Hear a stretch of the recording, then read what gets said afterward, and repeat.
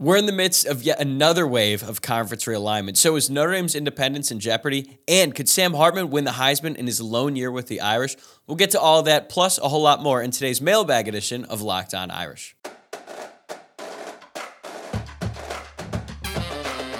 You are Locked On Irish, your daily podcast on the Notre Dame Fighting Irish. Part of the Locked On Podcast Network, your team every day. What's up and welcome to Locked On Irish. Today is Friday, August 4th, so happy Friday, and thank you for making this your first listen of the day. Before you get your weekend started, as always, you can watch a full episode on YouTube or listen wherever you get your podcast. But no matter how you choose to tune in to today's episode, I am grateful you're here, and this is your reminder to please subscribe if you have not already. I'm Tyler Wojak, and I am the host. I graduated from Notre Dame in 2018, and I've been covering college football as a producer ever since. First for ESPN and now at Fox Sports, which is where I've worked since the fall of 2021. I've also been podcasting about the Irish since 2020, and that is what led me here. Since it's Friday during the summer, it's time for another Mailbag episode. Thank you to everyone who sent in your questions this week. You always make my life a little bit easier and always deliver by asking solid questions. We got some good ones this week as well. If you have some questions and you want to be included in future mailbags, send them on in. You can drop them in the comments below if you're watching on YouTube, or you can send them on Twitter to @LockedOnIrish or slide in the Instagram DMs @LockedOnIrishPod. All right, let's get to our first question, and this one is pretty timely. This one comes from @GKMQ. How will this current wave of conference realignment impact Notre Dame's independence? So if you haven't been paying attention, conference realignment is all the talk in college football right now, as much as I hate it personally. Like, I know that Notre Dame's not in a conference, and I have long said that conferences for the most part are a sham. It's always been money-driven. Even before all this expansion stuff started, it was always a money-driven business. There was never really conference loyalty, although I will admit, as a college football fan, I really enjoyed the regional aspect of the sport. I thought it was, and I think it's cool that like the style of play in the Big Ten in the Midwest is different than the style of play on the West Coast in the Pac-12 conference. Like Big Ten is ground and pound, defense, all of that, and then on the Pac-12 it was like great quarterback play, a lot of offense stuff. It was different. It added a cool regional tie to the sport that I think makes it unique. Like there's not that in any of the pro sports or anything like that. So that was one of the many things that I loved about the sport. And sadly, that is now kind of going away in this era of conference expansion, conference realignment, where borders are being knocked down basically. And you got two teams in California, USC and UCLA, who are now going to join the Big Ten, which stylistically doesn't make any sense, but financially it does, and finances are going to win out the vast majority of the time in this deal, pretty much every other deal. We're going to talk more about that later, but that is what we're in right now. Right now, literally as I'm recording this, Arizona just got approved to join the Big 12, and look, I'm going to go over what's all going on, and then I'm going to tie it back to Notre Dame at the end, because honestly, this conference stuff has been taking over my life at Fox, so I'm going to kind of lay it all out. If you don't know entirely what's going on, I'll kind of lay it all out for you, but then I promise there is a Notre Dame tie into it at the end. So I'll just, bear with me here for a little bit. So, like I said, Arizona, they're going to move to the Big 12. They're leaving the Pac-12, and Arizona State and Utah are also considering leaving the Pac-12 for the Big 12, and maybe by the time you're listening to this, those moves might be official. That's very possible. These things are moving rather quickly. And all of this comes on the heels of Colorado's move from the Pac-12 to the Big 12, which they were actually one of the original members of the Big 12, so at least them going back makes sense. So now we are literally watching the Pac-12 get gutted right in front of our eyes. And while all of this is happening, the two biggest teams left in the Pac-12, Oregon and Washington, they've got a decision to make. And everyone thinks that they're going to head to the Big Ten. The Big Ten, they've kind of already done their research on this. They did that all last year. So they're pretty much ready to go if Oregon and Washington decide they want in. But I think what's getting kind of lost in all this is that the teams in the Pac-12, other than Colorado and Arizona, who are already out the door, they didn't necessarily want to leave. They liked having a Pacific Conference, so they weren't jumping to go. Because, honestly, Oregon and Washington could have gone last year if they really wanted to get out of the Pac-12. But that's not what they wanted. But they might not have a choice here pretty soon. And really, this all started over a decade ago, because I know everyone points to USC and UCLA's move last summer as the reason for the Pac-12's demise. And while that's obviously a part of it, it really dates back to the Larry Scott tenure when he was the commissioner of the Pac-12, because he was so unbelievably bad at his job that the domino effect from all the poor decisions that he made, it continues today. Like, you could make a real case that Larry Scott is maybe one of the worst people at any one job ever okay? Now, you probably know a buddy or you know some guy who's basically been quiet quitting at their finance job for the past 3 years. They show up late or they work from home. And when I say work from home, they're not really working from home. They just have their laptop open and they're opening tabs so that little green bubble on Slack stays open all day. They might send an email here or there, but they're not actually working. They're terrible at their job. But the thing is, even though they're terrible, it doesn't really impact the company at large. It's probably why they haven't been fired yet. And that's why, even though they're not good at their job, it doesn't really have the impact that, say, a Larry Scott has, okay? So Larry Scott was so bad at his job that all of his decisions continue to affect the sport today. And really, the first really big mistake that he made is when he decided that USC and UCLA were no longer going to get a bigger share of the Pac-12 revenue, because they used to get a different share. USC and UCLA, they were the main drivers of revenue for the conference, so they got a little bit more money. Larry Scott decided to change that. Once he did that, those relationships started to strain, and then the debacle that was the Pac-12 network comes around, and that is really, it was a complete disaster at the time, and that is sort of what has led to all of this, because he just completely botched that. They didn't partner with an existing network, which is their biggest mistake. He wanted to own all of it, which was great in theory, but by owning all of it, owning 100% of that new network, when it tanked, they were 100% responsible, and that is sort of why we're here today. Like, look at the Big Ten Network, okay? When the Big Ten Network was created, they partnered with Fox. The SEC Network and the ACC Network, they partnered with ESPN, two major networks who could help them out. They had an established audience. They could sort of partner with them and then use that leverage of the bigger company to help drive traffic to their new network. So they did it on their own, and they didn't get nearly the amount of distribution that they expected, and they put themselves in a really bad position. So yeah, they did get 100% of every dollar they made. That's great, okay? But would you rather have 100% of every $1 that you make, or would you be happy with getting 50% of $20? Because obviously the latter is the better option, and that's what's happening with the Big Ten Network and all the other conference networks, whereas the Pac-12, it just didn't work out, okay? And now they're in the middle of a do-or-die media rights negotiation, and right now they're dying because they have no leverage with anyone that they're negotiating with. Their two biggest properties are out the door, and now they've got teams in their conference who are jumping ship to join the Pac-12. And I got to say, Brett Yormark, the new commissioner of the Big 12, who was once the CEO of Rock Nation, he's basically saved that conference. There was a point in time where we all thought the Big 12 was going to die out, and then Brett Yormark comes in, and he has done a phenomenal job since he took over. He actually did an interview with Joel Klatt while I was at Big 12 Media Days, and I was in the room for that. And hearing Yormark's plan for the future of the conference was really eye-opening because it was clear that he gets it. Like, he knows that the Big 12 is not going to compete with the Big 10 or the SEC in terms of revenue, so he doesn't really try to. He understands that they can have a lane that's profitable and that's beneficial for all the people in their conference. So he was able to secure a great TV deal last year,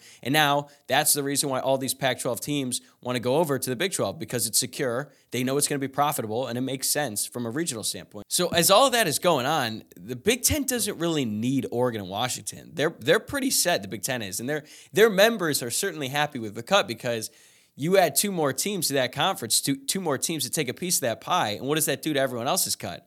It gets smaller. Like, they've already negotiated their media rights deal. They're pretty set, and most of these schools, they don't really want it because it takes away from their money. So sure, they will offer Oregon and Washington a life raft, but they won't be getting the same amount of money that everyone else gets in the Big Ten for several years. I mean, that's what happened with Rutgers and Maryland and Nebraska and all that. They had to basically earn their right to eventually get the full share that everyone else is getting. So as all of this is going on, you got Florida State in the ACC, and they're openly like, hey, we want out. All right, we don't like the ACC. And the ACC is like, all right, cool. You're under contract until 2036, and the only way out for Florida State is if they get 50% or more of the other teams in the ACC to leave too. And I'm sure schools like Clemson and Miami, I think what do they call them? Like the Brett McMurphy did it for, I think the Marquee 7. I don't know. It was a terrible name, okay? So, yeah, there's some schools who are unhappy in the ACC because they're looking around and they're seeing all the other money that other teams are making with different conferences. But now, those schools who don't have quite the juice that, say, like a Florida State or a Clemson have, they're like, wait a second. They're looking at the Pac-12 like, maybe we shouldn't leave because it's not an automatic that they're going to find a home. And a large reason for that is because the Big Ten and the SEC, they don't need them right now. they're not really in a hurry, the Big Ten and the SEC, to add anyone else right now. So if Florida State tries to go rogue and they try to go to the SEC on their own, they'll face serious litigation, not to mention the real people who would have to sign off on that move, they work in Bristol, Connecticut. Or maybe they don't work in Bristol, Connecticut. Maybe they moved to the New York ESPN offices. But it's the people who run ESPN. They have the final say on this stuff. Let's be honest. I know that there's conference commissioners, but in deals like this, it's the people who own the media rights who are, by and large, they're in charge there. So ESPN is looking at this like, hey, we own the SEC and the ACC network. And what good does it do for ESPN to let Florida State move to the SEC? The SEC doesn't really need them, but the ACC sure as hell does. So ESPN would essentially be hurting their own product to let Florida State make this move that doesn't really benefit them that much. So I don't think Florida State is moving, okay? I think the ACC is going to be okay. Some of their members might be unhappy, but they're still going to be a part of it because their granted rights deal is so strict that they've kind of got them locked in for a long time. Now, eventually, maybe they all band together and find a different outlet, but I don't see that happening anytime soon. And that brings me to Notre Dame because, as we know, Notre Dame needs three things to remain independent. They need a realistic path to the national championship of football. That is always the number one thing. Right now, with an expanded playoff and the demise of the Pac-12, that could actually lead to one more at-large bid because the conference champion for the Pac-12 wouldn't be automatically qualified. You can't have an automatic qualifier for a conference that doesn't exist. So it actually might be easier for Notre Dame to get in the playoff if there's an extra at-large bid. The second thing, Notre Dame needs a broadcast partner for home football games that is able to pay Notre Dame something in the range of what the schools in other Power 5 or potentially Power 4 conferences make from their media rights deals. As I'm speaking to you right now, Notre Dame is in the middle of negotiations, or maybe even not in the middle. Maybe they're close to the end at this point because this has been going on for a long time. But Notre Dame and NBC, that's a deal that's a matter of when, not if at this point. And I think that Notre Dame is going to get money that is a significant increase compared to what they're making now in their current deal, and it's going to be close to, it's not going to be the same, but it's going to be close to some of the deals that the Big Ten and the SEC have with the Fox and ESPN respectively. And the third thing, which is very important now as we're talking about the ACC, is that Notre Dame needs a conference for all of their Olympic sports. If the ACC were to go under, that would cause a problem. Notre Dame would have to look elsewhere, and that's where maybe a Big Ten or SEC could leverage Notre Dame into saying, hey, we'll take your Olympic sports, but you got to join full-time in football. But I just explained to you that the ACC is probably going to come out of this unscathed for all the reasons I just mentioned. So I don't think that Notre Dame Olympic sports are in any sort of jeopardy either. So Notre Dame has all the three things that they need to remain independent. So when Pete Thamel from ESPN tweets out, quote, sources, any potential changes in the Big Ten are not expected to impact Notre Dame's view on independence, end quote, I was like, yeah. Makes perfect sense. None of this impacts Notre Dame in the short term, really. So right now, I think Notre Dame's independence is secure. There's a lot going on. Yes, I understand. But none of it directly impacts the things that matter most when it comes to Notre Dame's independence. But as I've said before, independence is not a permanent state of affairs. Who knows what could happen next year, the year after that, 5 years from now? I have no idea. You have no idea. Nobody has any idea. This stuff is so crazy and it changes so rapidly. But when we're talking about this stuff, we can really only focus on what's in front of us. And what's in front of us right now is these moves from the Pac-12 to the Big 12. And despite all of these changes going on in college athletics, Notre Dame is still in a very good position to remain independent. And I expect that to remain the case for the foreseeable future, as long as that may be. All right, coming up next, let's talk about something more fun. A lot more fun. Like, should more people be talking about Sam Hartman as a legitimate Heisman contender? That's next. This episode of Locked On Irish is brought to you by LinkedIn Jobs. These days, every new potential hire can feel like a high-stakes wager for your small business. You want to be 100% certain that you have access to the best qualified candidates available. That's why you have to check out LinkedIn Jobs. LinkedIn Jobs helps find the right people for your team faster and for free. I used LinkedIn Jobs a couple years ago in between working at ESPN and Fox. I found a job opening on LinkedIn, and they made it easy to contact the hiring manager, learn more about the role, and eventually I got the job. LinkedIn also makes it incredibly easy to create a free job post on LinkedIn Jobs. All you have to do is add your job and the purple hashtag hiring frame to your LinkedIn profile to spread the word that you're hiring. Simple tools like screening questions make it easy to focus on candidates with just the right skills and experience so you can quickly prioritize who you'd like to interview and then hire. We all know hiring people can be time-consuming, but adding the right team member can be invaluable to your business, and LinkedIn Jobs makes it easier than ever. It's why small businesses rate LinkedIn Jobs #1 in delivering quality hires versus leading competitors. LinkedIn Jobs helps you find the right qualified candidates you want to talk to faster. So Post your job for free at linkedin.com/lockedoncollege. That's linkedin.com/lockedoncollege to post your job for free. Terms and conditions apply.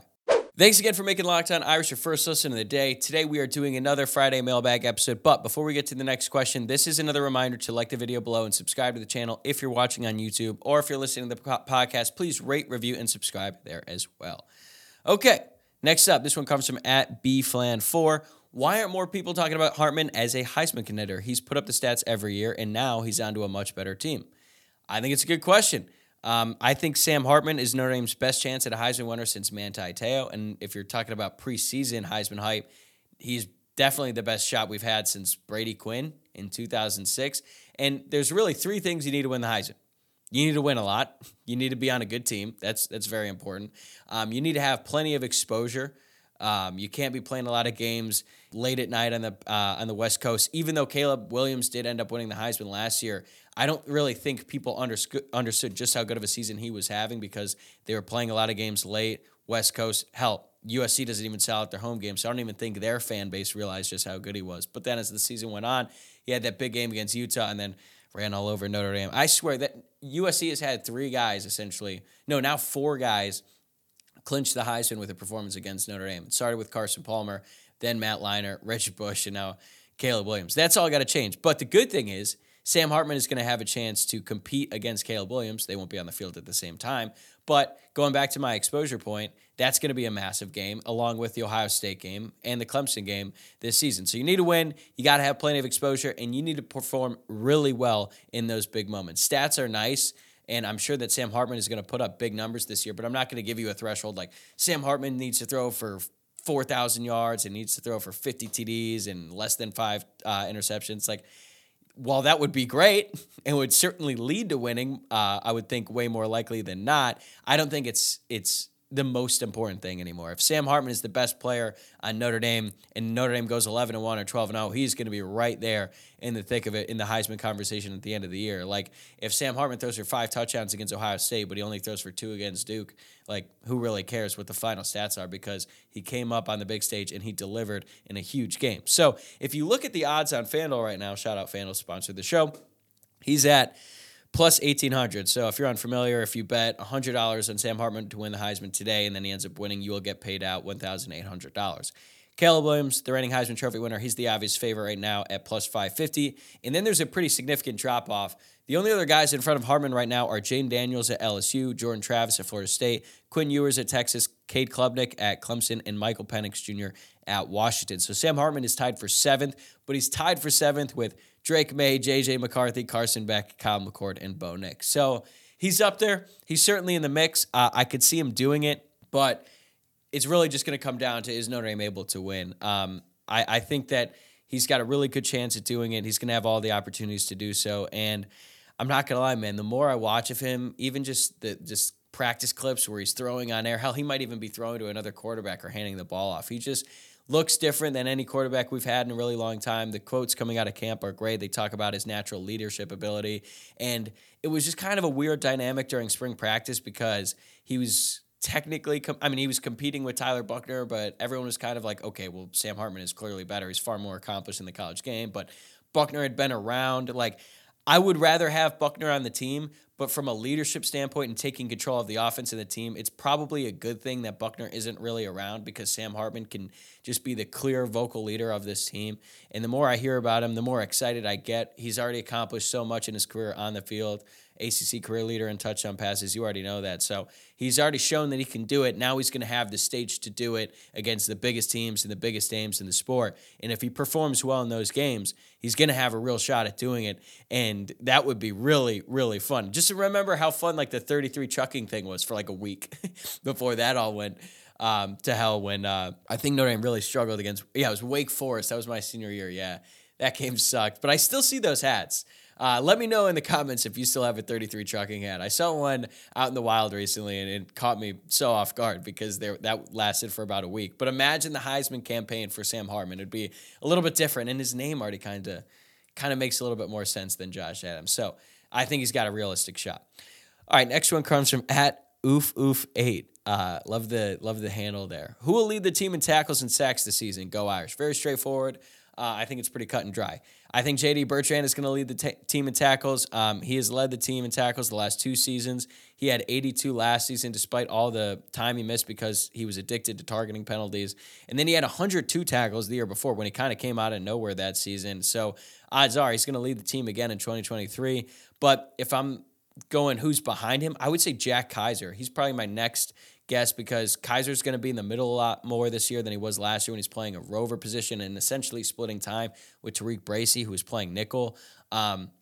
Jack Kaiser was incredibly efficient last year. He was actually second on the team in tackles, despite the fact that he played about half the snaps that J.D. Bertrand and Maris Leofau did. So he's going to be in on a lot more snaps this season. He's going to be all over the field, and I'm really excited what he can do, but I still think J.D. Bertrand is the heavy favorite to lead the team in tackles. As for sacks, Jordan Botelho is going to be my pick here. He was second on the team in sacks last season with 4.5, despite playing significantly less than pretty much every other defensive lineman. Isaiah Foskey obviously led the team with 10.5. But I would say don't sleep on Javonte Jean-Baptiste, the Ohio State transfer, because he's playing strong side end. He's not going to be at Viper, which is a little bit more conducive to getting sacks. But JJB had 4.5 sacks last season playing at Ohio State, and he was a reserve too. Their defensive line was just so loaded that he would really come in for pass rushing situations, and he got 4.5 sacks. So I know we haven't seen a lot from him in practice, but he's way more accomplished on the field on Saturdays than Botelho. So even though he's not playing Viper,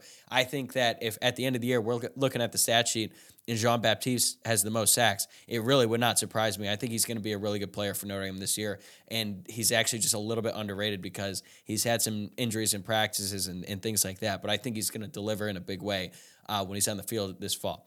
All right, coming up after this, which of the 4 freshman wide receivers will finish with the best career at Notre Dame? Okay, we got a couple more mailbag questions before we wrap this up. This first one comes from @Adam_J. 2-part question: which freshman wide receiver will have the best season in 2023, and who will finish with the best career at Notre Dame?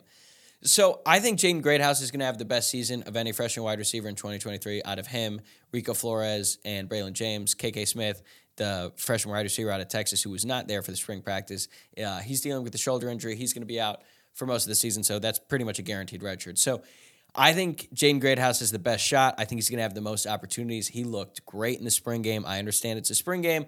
I don't want to overrate it too much, but I think that what we saw from him in the spring game is comparable to what we would see from him this season. He's going to be really effective in short yardage situations. He's a really big dude. He looks like a tight end out there, although I did see that he lost several pounds before camp started. That's good because I think that's going to make him a little bit faster, a little bit quicker. But as I mentioned before many times in this podcast, he comes from a really, really good high school program at Austin Westlake in Texas. The transition going from high school to college is not going to be nearly as difficult for him as it is for, say, Braylon James, who, as we heard coming out of spring practice, that Braylon James is an athletic freak. He's tall, he's long, he's extremely fast, but he's got a pretty steep learning curve, not just in terms of learning the fundamentals of being a college wide receiver. He has a long way to go with the playbook as well. He has shown some flashes in the fall. That's great, but I think it's going to be pretty similar to Tobias Merriweather for Braylon. So I don't really expect him to have much of an impact this season at all. Now, I would say out of the 3, he definitely has the highest ceiling, or really out of the 4 if you include KK Smith.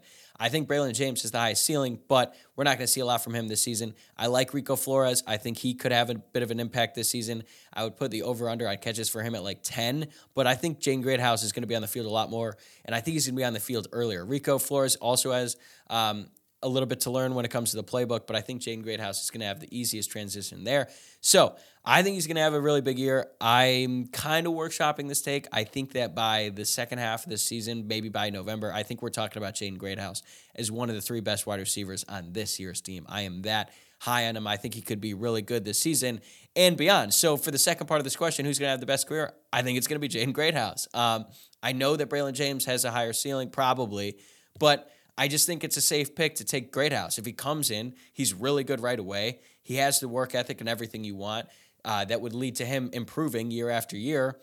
Wouldn't it make sense that he'd end up having the best career? Now, if Braylon James reaches his full potential, then he could do things, especially from an explosiveness standpoint, that I don't really think that we're going to see out of Greathouse. But it might not matter. If Jaden Greathouse is going out there and just racking up third down catches, short yardage catches all the time, he's going to end up having a really, really good career at Notre Dame, and I feel very good that he will.